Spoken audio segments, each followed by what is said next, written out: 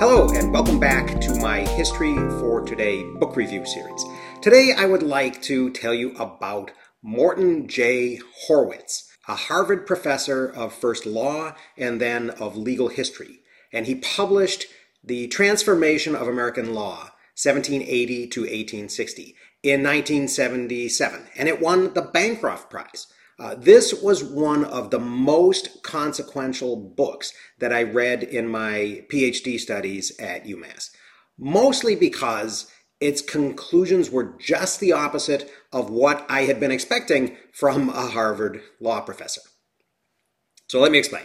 Horwitz argued a fairly radical case, which probably didn't receive as wide of public recognition as it should have, due to not only the subject matter, but also the style of the book. Law students and legal historians still read the book, but I think its message deserves a much wider audience.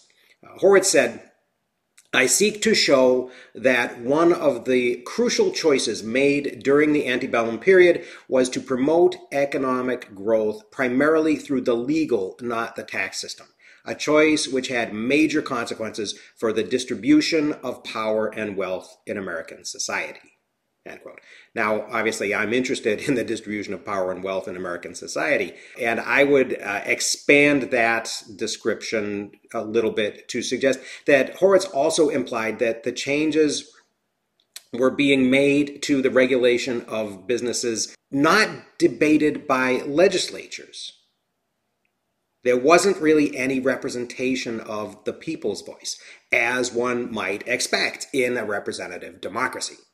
Horwitz also had some interesting ideas about legal history itself, saying the internal technical life of a field generates autonomous forces that determine its history. We make a mistake, Horwitz is saying, if we fail to account for the activities and the interests of lawyers and judges and the legal profession and law schools, etc., when we're looking at how the law influenced history. The same could be said, I imagine, with equally interesting results for religion or medicine or even the study of history itself. But that's an aside. Let's move on with Horwitz's argument. Horwitz focused on common law. Constitutional law, he said, represents episodic intervention, buttressed by a rhetorical tradition that is often an unreliable guide to the slower and often more unconscious processes of legal change in America. In other words, although they get more attention, Supreme Court decisions are not the way most of the change has been affected in our history. Constitutional law, of course, also focuses on judicial review rather than on what Horwitz characterized as a very active, constructive legislative role taken on by 19th century judges. By 1820, he said, the process of common law decision-making had taken on many of the qualities of legislation, as judges began to conceive of common law adjudication as a process of making and not merely discovering legal rules. They were led to frame general doctrines based on a self-conscious consideration of social and economic policies. They knew that they were charting new territory and they were making it up as they went. The ancient tradition of an eternal set of principles expressed in custom and derived from natural law gave way to an understanding of law as an instrument of policy that could be used, as Horwitz said, for governing society and promoting socially desirable conduct. And once this change had been made, then the game, of course, becomes one of defining those two terms, socially desirable. The major examples that Horwitz uses to illustrate this change surround the competing uses of water for mill power, irrigation, navigation, and fishing, which illustrate the problems inherent in what he calls a conception of ownership, including a commitment to absolute dominion. Ted Steinberg expanded on this theme in his 1989 dissertation, which was supervised by Horwitz and Donald Worster and David Hackett Fisher, which became the book Nature Incorporated, one of the classics of environmental history. There was a problem in a newly settled and rapidly expanding nation respecting the concept that first in time is first in right. And resources' natural uses came to be seen as kind of the lowest common denominator that might block socially desirable improvements, like the operation of mills. The problem was it was a Pandora's box. While it made sense to grant initial exclusivity to a developer, because how many grist mills does a new town need, Horwitz asked, can the claims of still greater efficiency through competition be denied? He didn't fully examine whether the greater efficiency that he was talking about ever really produced its claimed social benefits, or even existed really, other than as short-term paper gains. But maybe the people at the time didn't ask these questions either. The point is, by changing the rules and disguising the changes in the complexities of technical legal doctrine, the facade of economic security can be maintained even as new property is allowed to sweep away the old, Horwitz says. This is huge. And this is Horwitz's major point. The legal system, he said, was not only to change the rules of the game to benefit an increasingly elite class, but also to hide the fact that these changes were being made. This is a great and a very radical argument. What I think it needs to reach a wider audience is some people to show how it happened and how people reacted, assuming that anyone on the short end of the transaction knew that it was happening at the time. This actually raises an interesting question. How do we tell the stories of things that we now see were happening in the past, but that the people of the time were unaware of? Either because the evidence was hidden or because they just didn't see things the way we do now. Especially when people knew that something was wrong, but they couldn't quite put their finger on it. Or maybe they blamed the wrong parties, right? The story isn't always just about unintended consequences. Sometimes it's about misunderstood consequences. In any case, Horwitz says that the famous Massachusetts decision Carey v. Daniels, which was a landmark case regarding the use of rivers and is seen as a turning point in U.S. property law, was premised on the desirability of maximizing economic development, even at the cost of equal distribution. This opened the door for the courts to direct business toward their idea of the public good and enabled, as he says, common law judges to choose the direction of American economic development, at least when it came into contact with older legal ideas of property and equity. I wonder, again, how people at the time responded to these changes. And one place to look might be at what Horwitz calls the storm of bitter protest caused by the extension of the Mill Act to manufacturing establishments. Apparently, there were people at the time who saw through the similarities in the use of water power that the court was talking about from the old-time grist mills and sawmills that had been almost communal in nature to the textile factories that were private businesses. Right? Manufacturing establishments were private institutions, he says. Citizens distrusted the law's provisions for relief, also arguing, generally, the mills and mill seats are in the hands of the active and wealthy, able to make the sufferers repent if they resort to the law. One of the state's main economic development tools was eminent domain. But tied up with this idea, even at the time, was the idea of chartered monopolies and limited liability.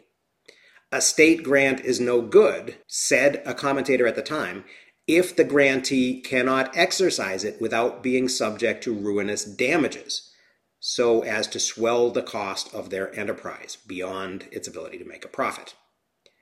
Rather than examining whether these social costs really argued against businesses going forward, which would have been especially interesting for the 19th century in the case of things like railroads from the 1840s to the 1860s, Horwitz avoided that issue and said that the courts socialized what he called consequential damages, which enabled them to disqualify them under the legal justification that the law gives no private remedy for anything but private wrong.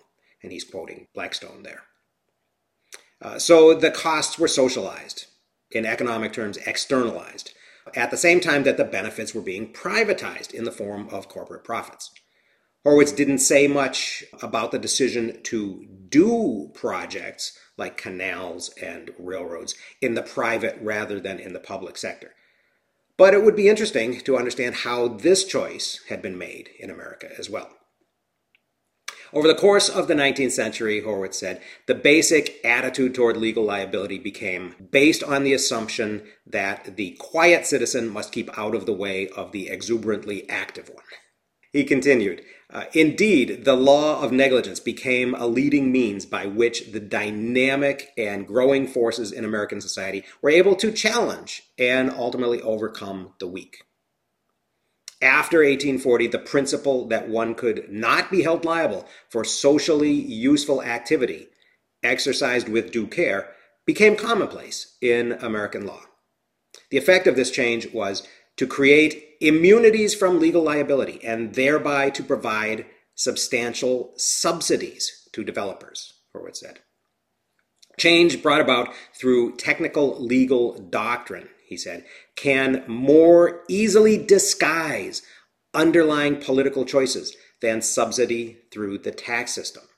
Bam, there it is.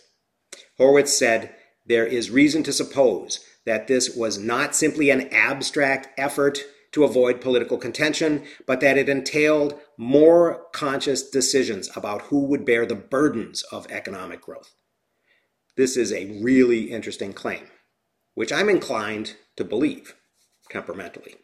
To convince the part of the world that's not predisposed to think this way, it needs to be backed up, I think, with some evidence that actual people made this decision at the time, consciously. A smoking gun of some sort would be very valuable.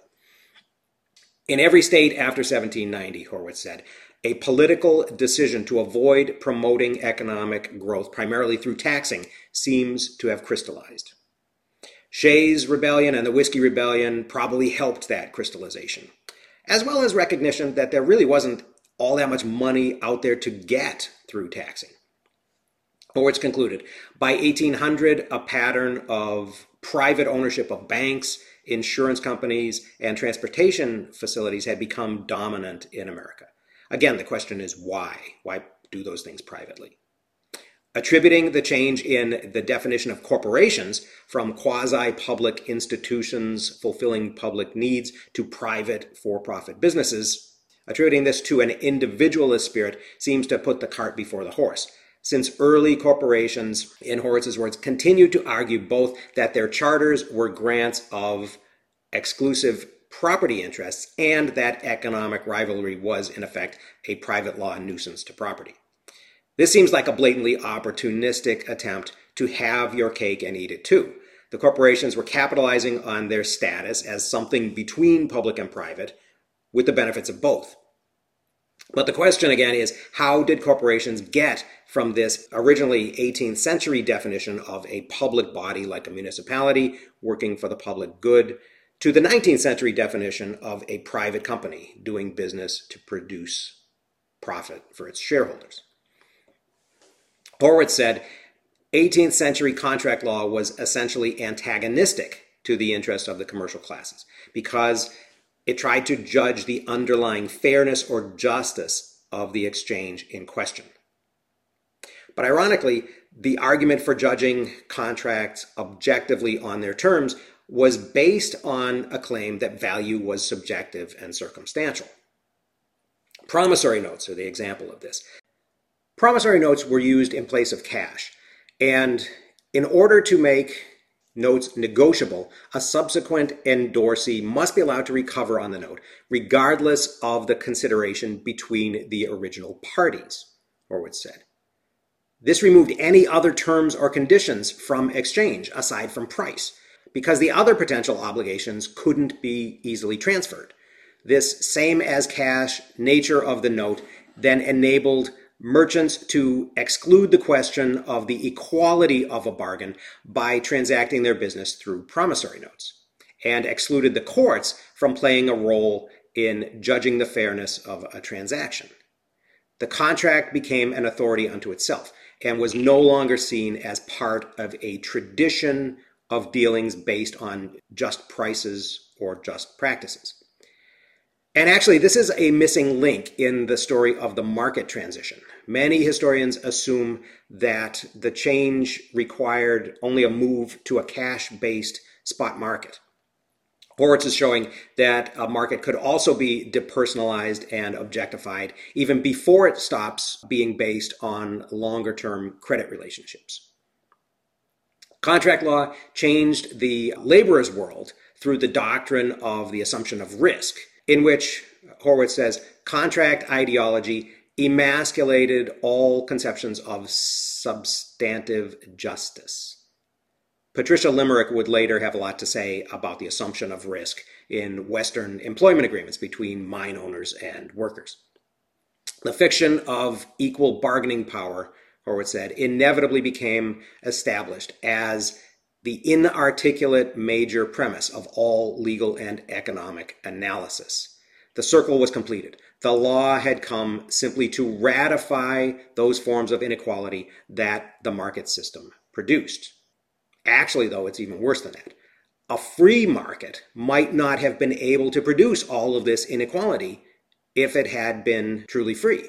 The fact that some people had a leg up over their competitors and over their critics through the law probably had a lot to do with creating the results that we now imagine as having been inevitable.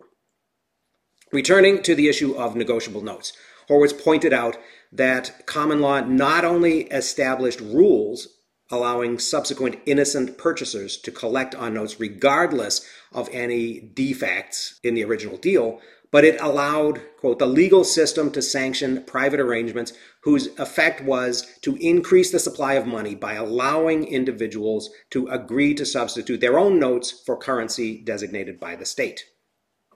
This has interesting implications for the pace and distribution of economic development. After Andrew Jackson's specie circular, for example, currency was in short supply and in high demand. Growth would have been much slower, and demand for state money creation would have been much more urgent if people like my upstate New York merchants that I studied had not been able to do business using promissory notes. But I wonder how much was the law making policy and how much was people making policy and the law trying to keep up with them. Who actually had the agency, I wonder? Who was in the driver's seat? Massachusetts Chief Justice Theophilus Parsons in 1808 said, "The circulation of negotiable paper is extremely useful to trade, as it multiplies commercial credit and the notes pass from man to man as cash. Any rule of law tending unnecessarily to suppress this circulation is therefore against public policy." So I think that's still an open question. Finally, Horwitz concluded by describing what he called the rise of legal formalism in the 1840s and 1850s. He said, if a flexible, instrumental conception of law was necessary to promote economic development, it was no longer needed once the major beneficiaries had obtained the bulk of their objectives. In fact, just the opposite. The law needed to become, and it needed to be seen as, quote, self-contained, apolitical, and inexorable, end quote, built on scientific logic and practiced by professionals. Having used it to get power, Horwitz said, the ruling class then used this legal formalism as a way of disguising and suppressing the inevitably political and redistributive functions of law. This is a startling conclusion, especially if the reader of this book came to it thinking about the law as having been apolitical or objective. Horwitz showed how an emerging elite used and changed the law to facilitate its own rise, although unfortunately he left the names and faces out of the story. Horwitz believed that recent historians have been more concerned with finding evidence of governmental intervention than they were in asking in whose interest these regulations were forged. His book suggests who some of the targets of questions should be. It would be interesting to explore whether it can be proved that these people acted consciously, and how they and society at large understood their actions at the time and the changes that resulted. I hope you found that interesting. That's all for now. Thanks for listening. I'll see you next time.